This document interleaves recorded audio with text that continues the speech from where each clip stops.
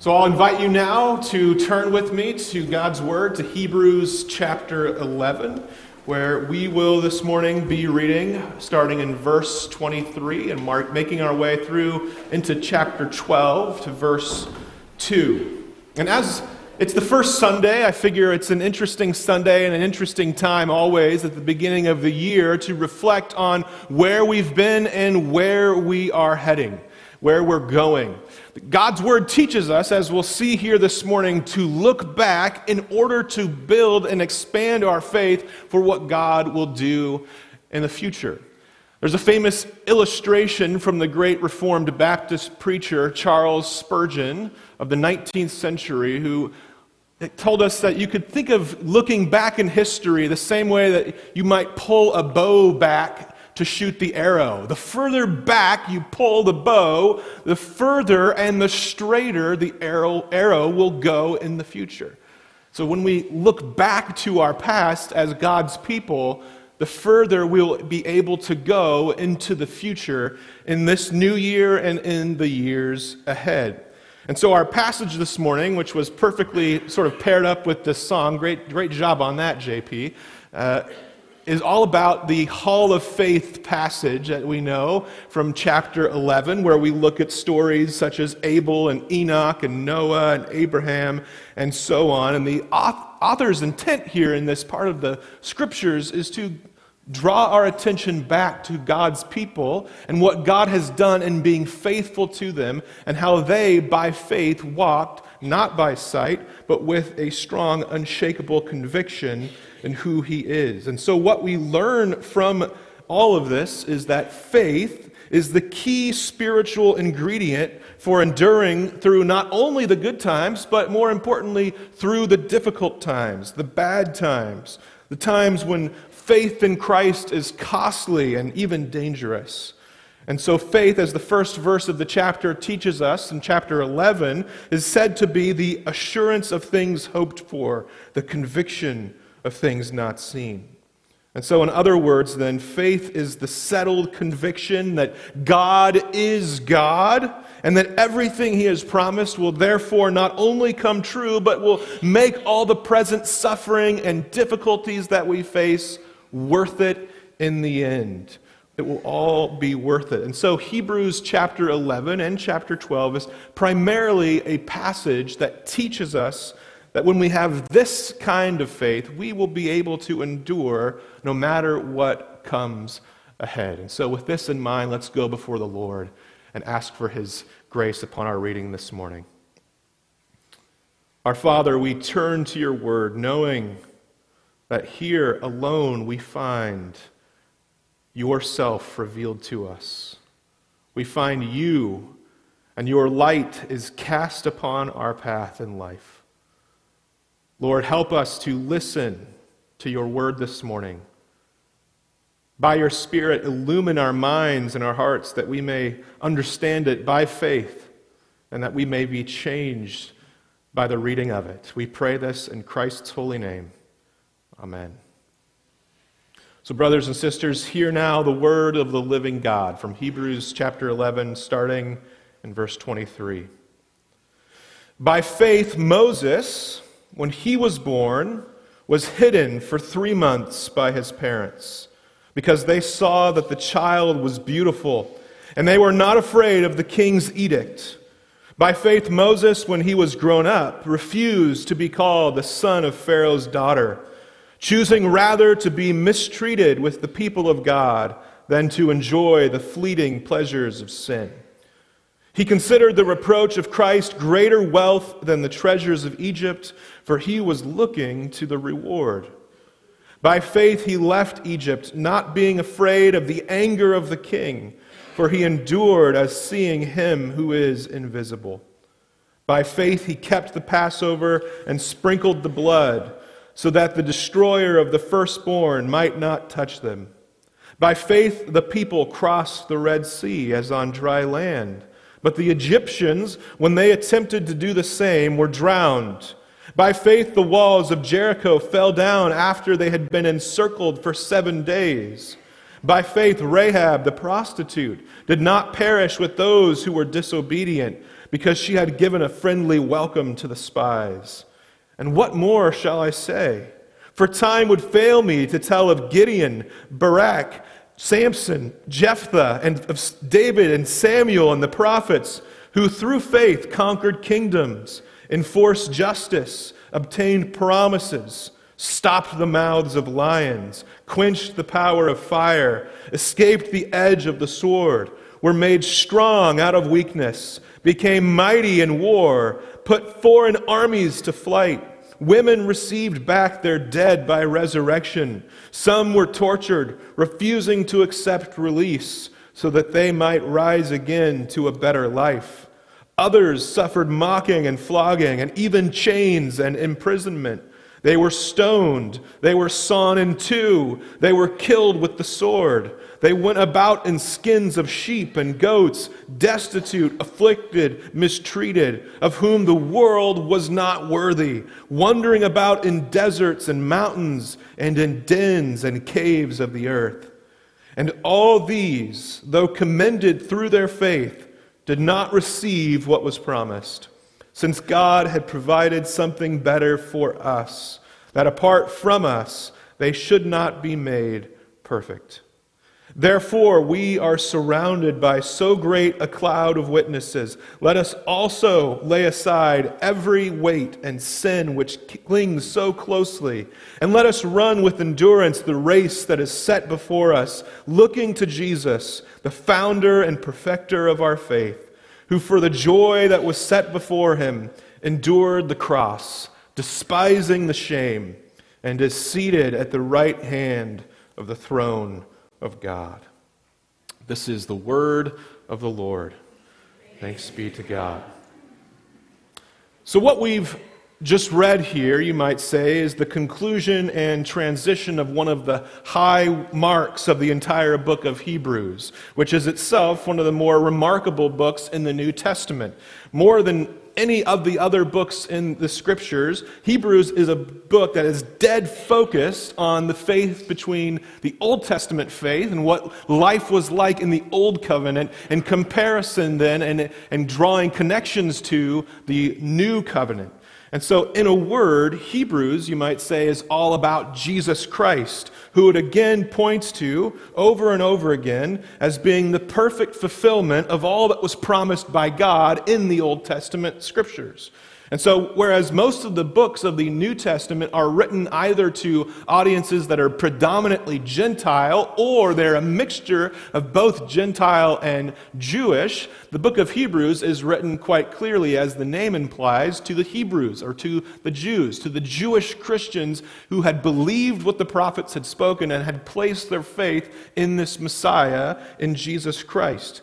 And so, this book is wanting to show that Jesus is the fulfillment of all that the Old Covenant was pointing forward to all along. And so in this sense, you might say, Hebrews is an early book of apologetics. It's an early explanation of and defense of the Christian faith, trying to argue and to clarify who Jesus is in relation to the Old Testament. And so we could say, to start out, the book of Hebrews makes a claim. That claim is that Jesus is this promised Son of God, this Messiah who is going to be greater and better than the imperfect law and temple and priesthood and sacrificial system of the Old Covenant. So it makes that claim, and then it makes a case. It builds the case over the next several chapters of how Jesus is exactly this proclaimed Messiah, this prophesied Messiah, and why he is better and greater than all that had come before,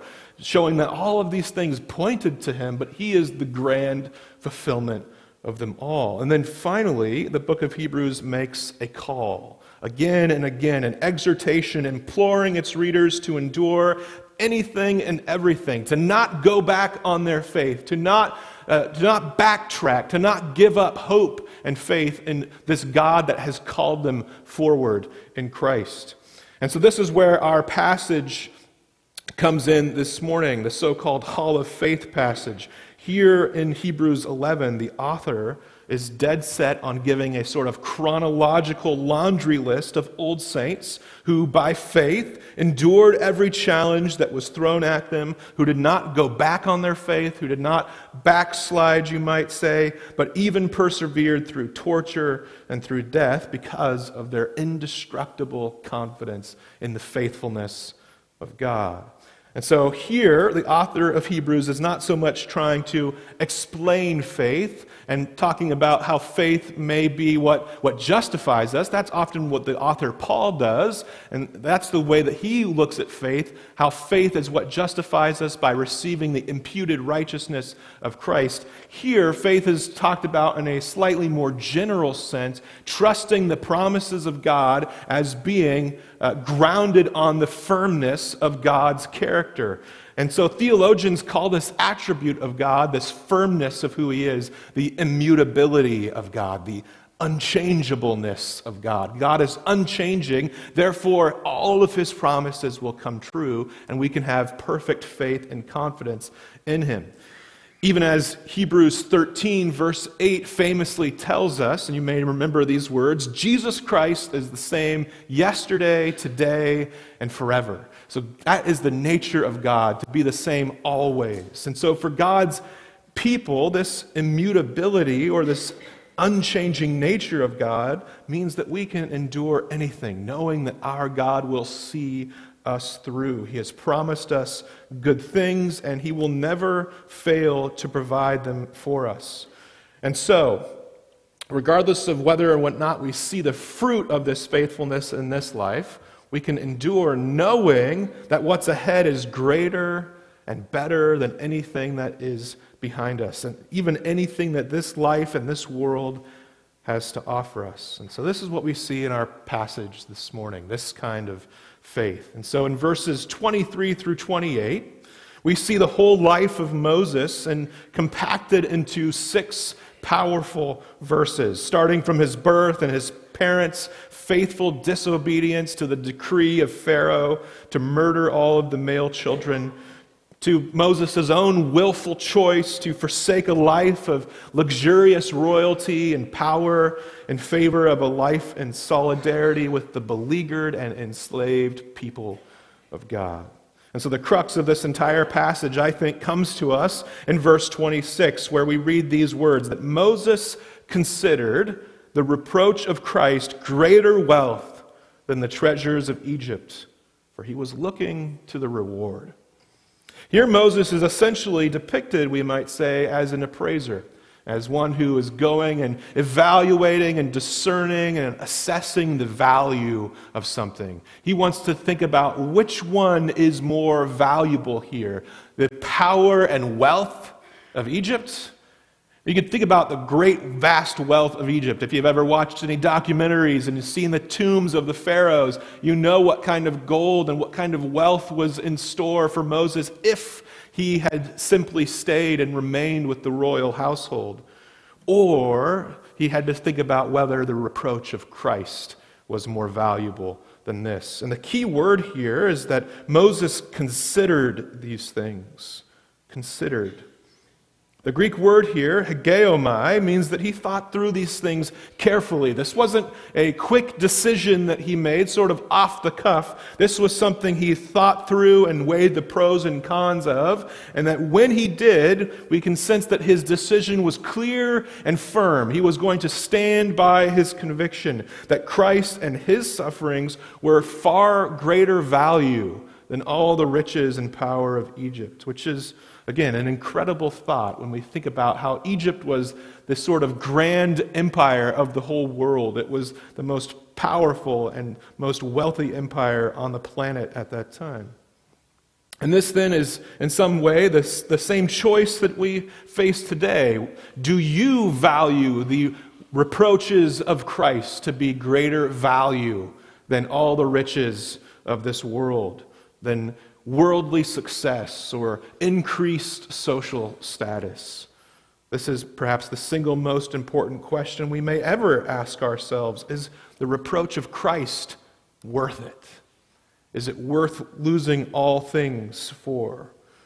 If we don't ask ourselves these kinds of questions in moments of relative peace and relative ease, I fear we will be ill-equipped to do so in times of duress when that really comes to the fore, when we're really having to ask this question in a moment of difficulty.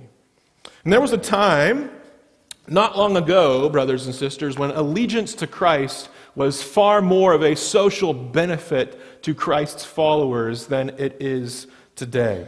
And so, in some ways, many decades ago, being known as a Christian was something that would sort of result in some good things and an increased social status. It may even bring you more trustworthiness if you were a business owner. It may, if you were looking for a sort of upward mobility in terms of society, being a Christian may sort of give you social boosts towards that. And it would sort of increase your status amongst the potential friends and neighbors and maybe even make you more hireable. But today, things are undeniably different.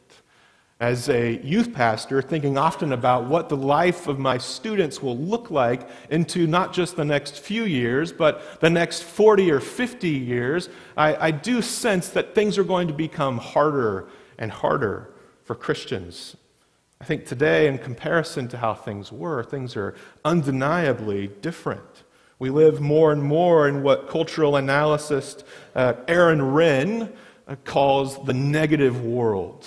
And he goes back into the last hundreds or so years of history and says that maybe up until about the early 90s, we were living in the positive world, where being a Christian was seen as a positive thing, a good thing. It was a thing that would increase your status.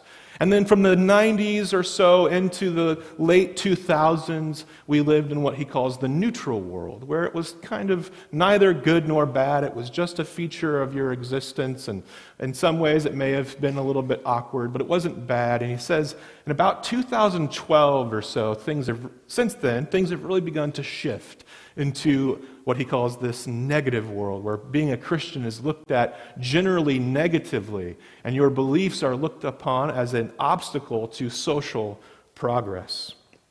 And so Moses had made a choice, and sooner or later we will too. But the text doesn't just conclude with telling us that he made a single choice. No, he made a choice again and again and again. He stayed with his choice, you might say. And it teaches us that he not only abandoned his royal status in the household of Pharaoh, but in verses 27 and 28, we see that he also left Egypt and kept the Passover. And it would seem then that faith not only empowers us to make that one-time, last stand, sort of final hurrah sort of decision, but faith also enables us to continue to walk the difficult path of Christ throughout our life. That's the lesson that I think we can learn from Moses. But as the author continues on, of course, noting in verses 29 and 30, we see the courage of the Israelites who followed Moses through the Red Sea and on the dry ground, and then as they went into the promised land and they marched around the walls of Jericho. And then even in verse 31, we see the story of the infamous prostitute Rahab, who famously, hospitably welcomed those spies into her house and gave them a place to stay as they began to sort of seek out and sense what was going on in the city. And the point of these verses, I think, is that faith in God will sometimes require us to make great risks. To make great risks, and to even risk foolishness, being mocked for being a fool, but it also may cause us to make great risks and take great steps and leaps for our own safety. Walking through the Red Sea was a very vulnerable position for the people to be in, knowing that at any moment it could come crashing down upon them as it would for the Egyptians. And so the Israelites risked their lives by walking through this. Why? Why did they do this? It's because they had faith that God would safely get them to the other side. And then we could see that they risked mockery and their reputations being smeared as they almost foolishly walked around the city of Jericho for 7 days. And why did they do this? Because they had faith. They had faith that somehow these walls would get brought down by the Lord. And Rahab herself risked death as well, by giving quarter to these spies, by welcoming them into her home. If she had been found out, she would have surely been put to death. Why did she risk this? Because she had faith that the Lord of Israel was giving Jericho into their hands. And so in all three of these stories, we see that like Moses, faith also involves a willingness to put everything on the line, to go for broke, you might say. From the world's perspective, faith then looks risky, and it may feel risky to us. It may even feel foolish. It's something that a worldly person cannot possibly understand or fathom. They may ask you, but what if you're wrong? What if your God is not real? What if you're actually losing your life and your personal freedom and you will have nothing to show for it in the end? Why not just make the wise decision and live your best life now? Why sacrifice all of these things hoping that it will get you some great reward? Why not just do what makes you happy now and live for the things you know will bring you some measure of joy? But with the eyes of faith, the Christian responds, saying, I'm not wrong. I know by faith that God is not only real, but that all of His promises are firm and reliable and true, and that they are guaranteed by His immutable nature, by His inability to change because He is God, and how He will be faithful to all of His promises. And so I'm willing to go all in and put everything on the line because I've considered all the options, I've weighed the pros and the cons, and I know that Christ is worth it. That's how faith rolls, you might say. That's how it carries on. It risks because it knows the ultimate outcome of the situation. It knows that, as the Apostle Paul wrote in his letter to the Roman church, these famous words, the sufferings of this present time are not worth comparing to the glory that is to be revealed to us. The sufferings that I face aren't worth comparing to the weight of glory that is to come. And few among the saints of the Old Testament would have known this better than those mentioned then in verses 32 through 40 of our passage here in Hebrews 11, where the author stacks up many more examples of courageous faith, now in an effort to show us how faith is what enables God's people to persevere even through the most terrifying and terrible situations of life. And so notice how in verse 33 we're reminded that through faith, many of God's people accomplished amazing feats. And here we can really sense that the book of Hebrews is a sermon. It sounds very much like a sermon. It's a powerful message. They conquered kingdoms, enforced justice, obtained promises, stopped the mouths of lions, quenched the power of fire, escaped the edge of the sword, were made strong out of weakness, became mighty in war, put foreign armies to flight, and that even women received back their dead by resurrection. So in these verses, we learn that faith can sometimes result in good outcomes for God's people, even when it looked previously as though all hope was lost or that failure was inevitable. And this is because we serve a God who knows His way out of the grave. They faced these difficult situations, and yet many of them conquered by the grace of God. And so it's apt that noticing that God is the God of resurrection, that the final part mentioned here is that women received back their dead by resurrection. This shows the power of God. And so when it all looks lost and hopeless, we should not count God out. In fact, in those moments, more than ever, we should bank on Him, even if it means our death. That's what faith is about. And this is why from verse 35 through 38, the author goes on to recall examples of the Old Testament where faith did not bring about conquering over great obstacles, but actually where it meant horrible outcomes, torture, mocking, flogging, imprisonment, and yes, even death. Christian, none of these things are to be considered a failure of God's faithfulness. Even in death, God is faithful to us. Even in suffering and in torture and in being sawn in two, as the prophet Isaiah is traditionally believed to have met his fate. God is not unfaithful. God is not weak. God is not wicked. We cannot judge him or be angry with him. His promises, the promise of resurrection and eternal embodied fellowship with him forever, cannot be stripped from us even through the worst horrors of this world. This is what the consistent testimony of the martyrs down through the ages teaches us. It's as if their blood cries out from the grave again and again and again, saying, Christ is worth it. Christ is worth it. Christ is worth it. And if we're honest, we need that encouragement. We need the encouragement of the many saints mentioned throughout Hebrews 11. And we're foolish if we think we can make it through the trials and difficulties of this day and age without the thundering, irrepressible testimony of these martyrs, our sisters and brothers who have given their lives to witness to the supreme joy, supreme value and glory that is only found in Jesus Christ. For evangelical Christians like us living in the western part of the world today, we don't tend to think about the significance of martyrs all that much. At best, we tend to think of them on occasion maybe as a nice lesson or story from time to time. And at worst, we might even think of them, though, as crazed lunatics who were very inflexible, unable to sort of give an inch, and they maybe lost their lives because of their zeal and their foolishness. But such a limited perspective on martyrs fails to live up to the way the historic church has understood their importance.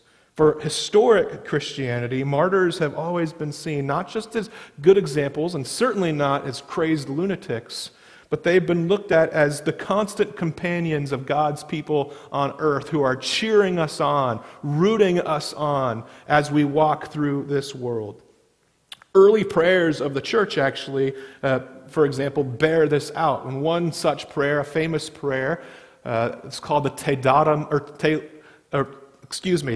Laudamus, is a prayer that's often prayed in many churches still today that recognizes the place of the martyrs. And so one of the lines in the prayer reads like this: "The glorious company of apostles praise you. The noble fellowship of prophets praise you. The white-robed army of martyrs praise you." And of course, that language is coming from the book of Revelation, the white-robed army of martyrs. And there's good reason why the church highlighted the importance of them. And one good one comes from verse 1 of chapter 12, here in our passage, which specifically refers to them as the great cloud of witnesses by which we are said to be surrounded.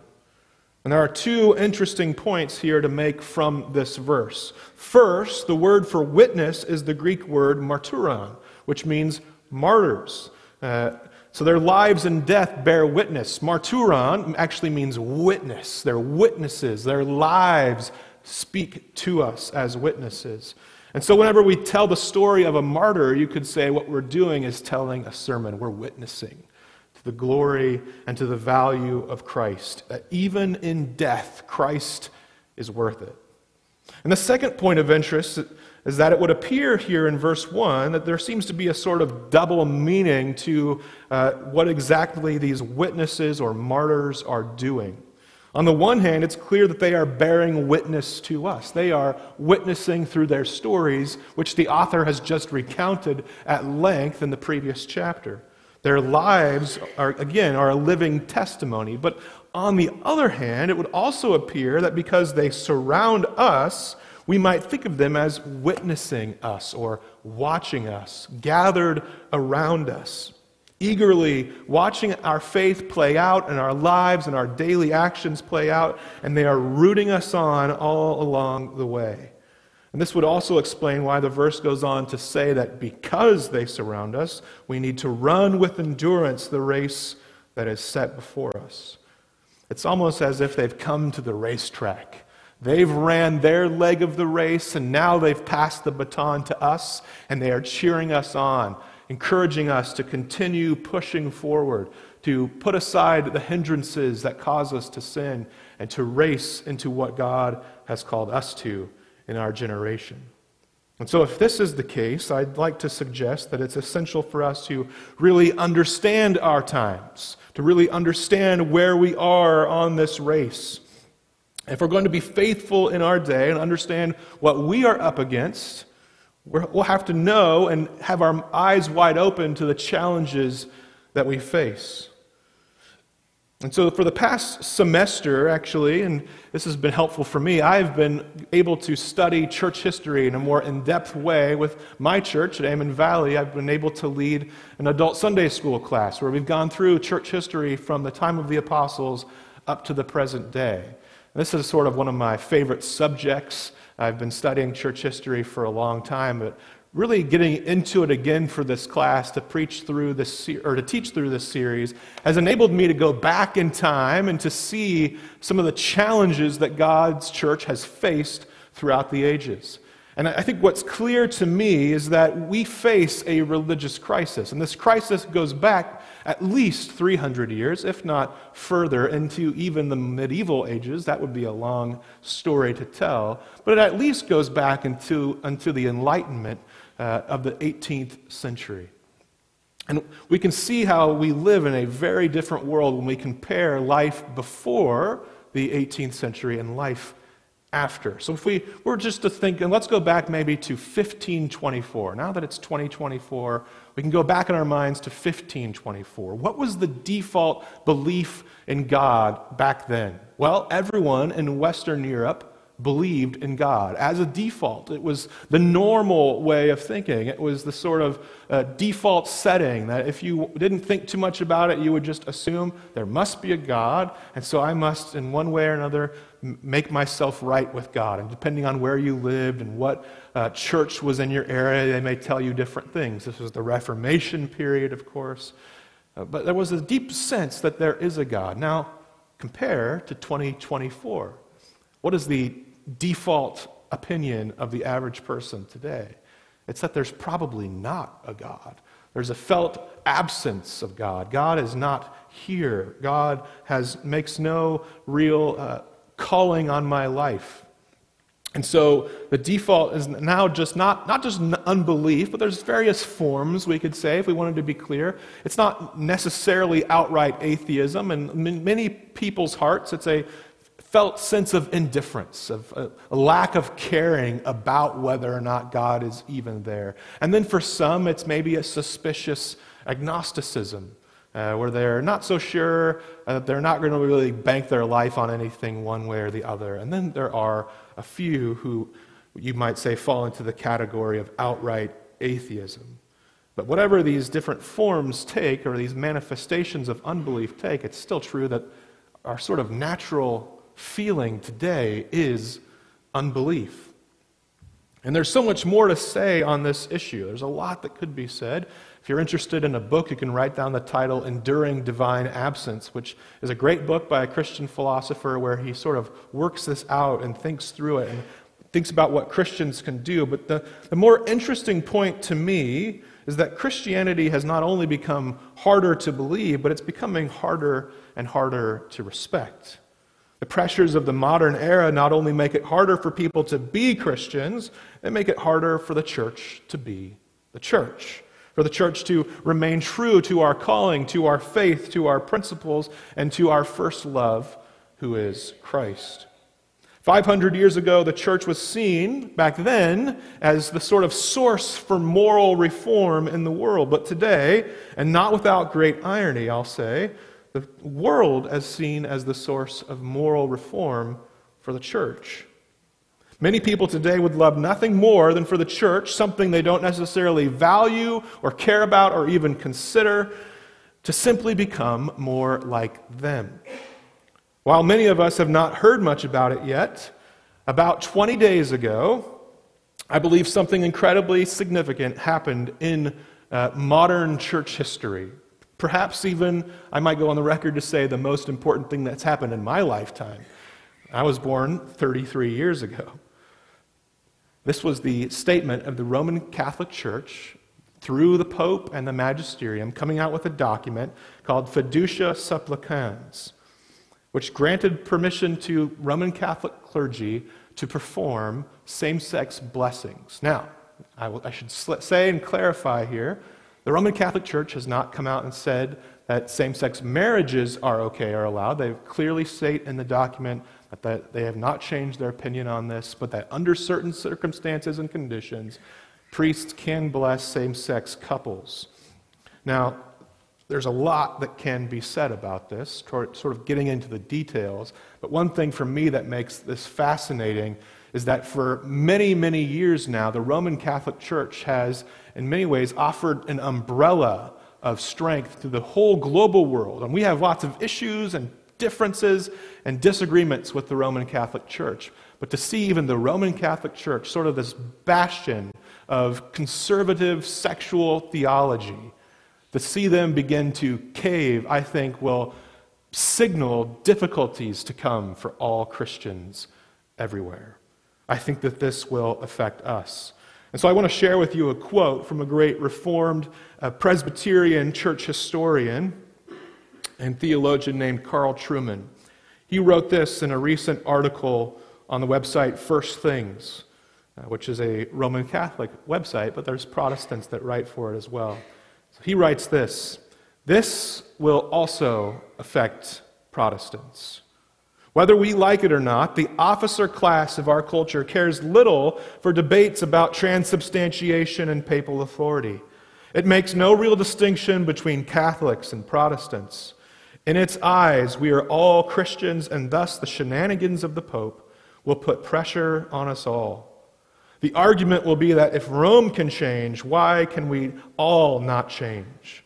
The possibility of sheltering under that broad cultural umbrella that Rome has provided will be withdrawn on this issue, and we will feel the pain of that."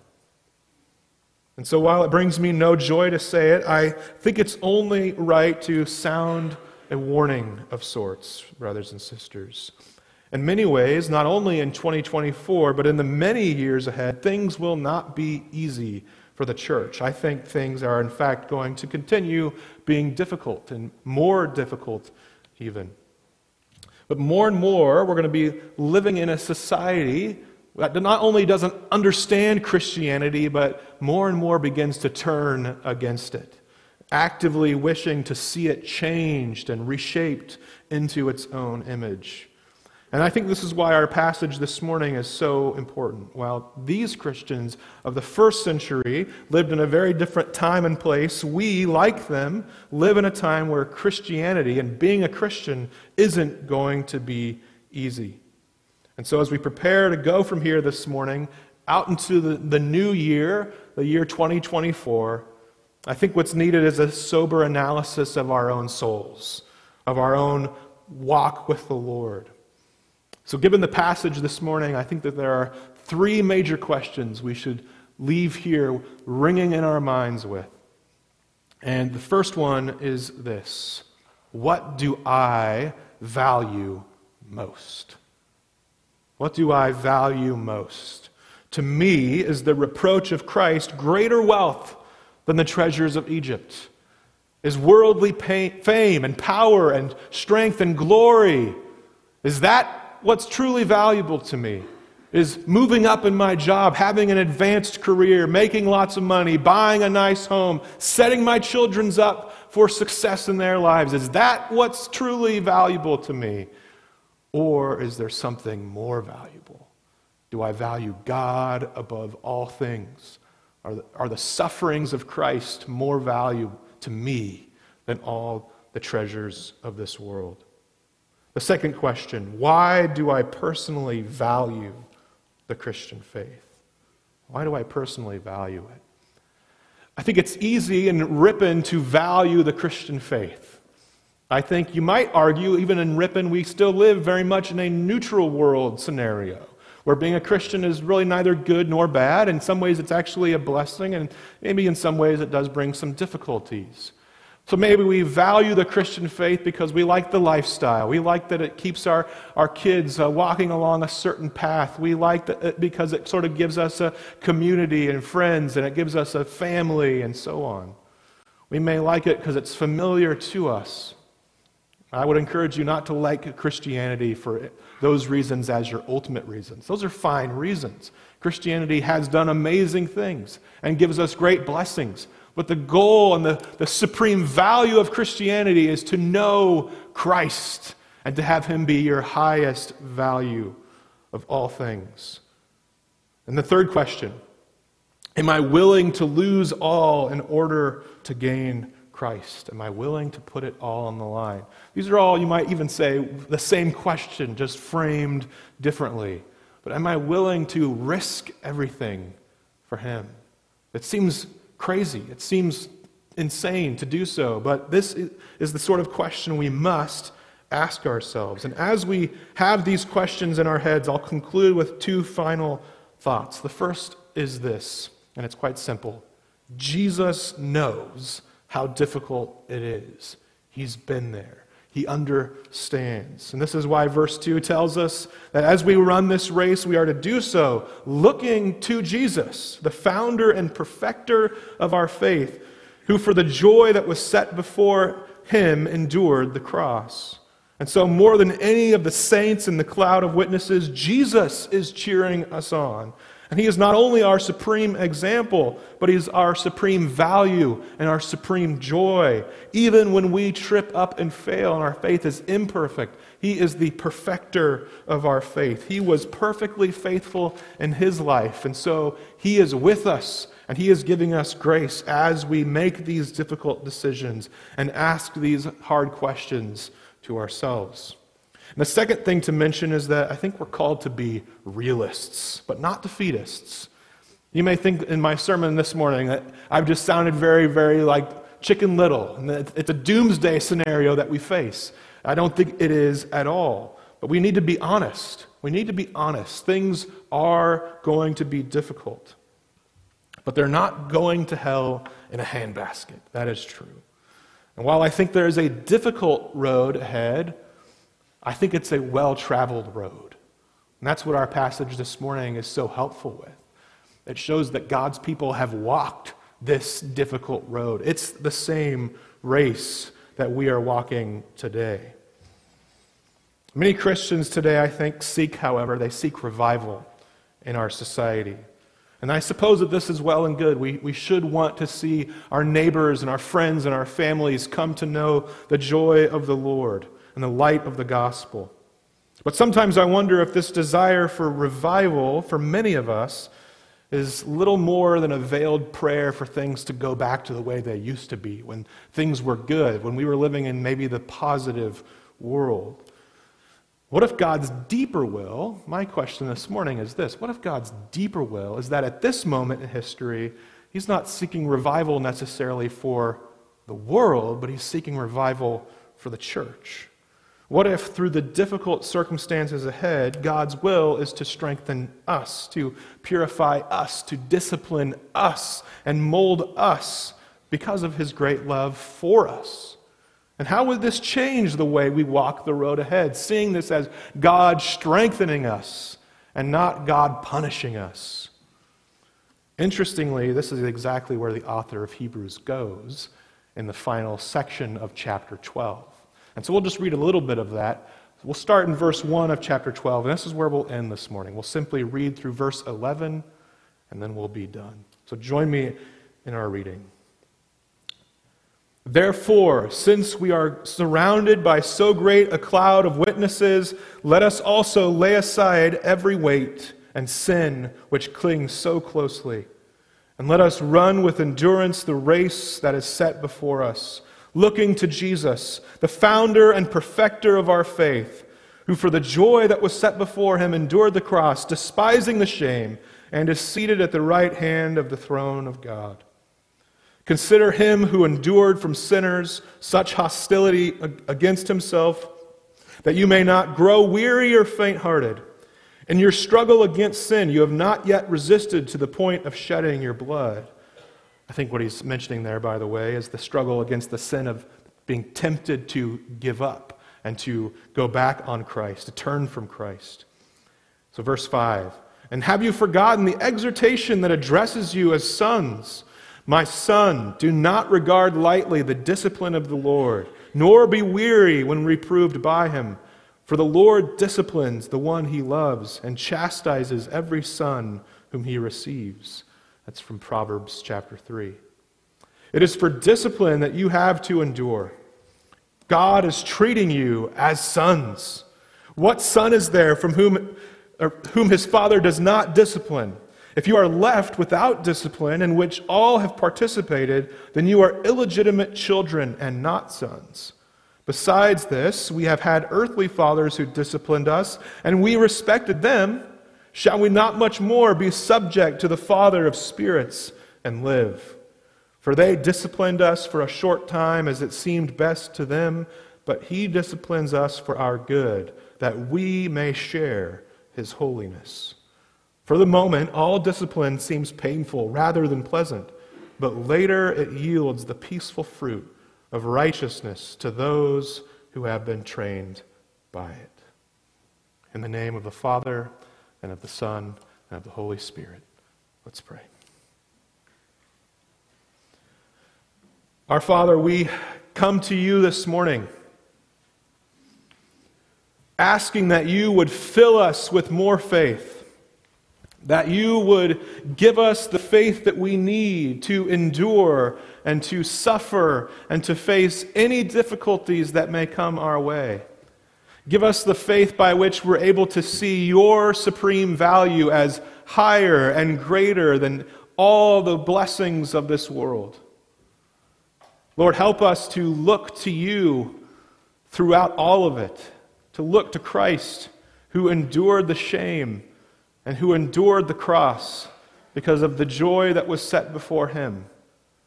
May we too have this joy in our hearts as we go through life in this world. We pray this in the name of Christ our Lord.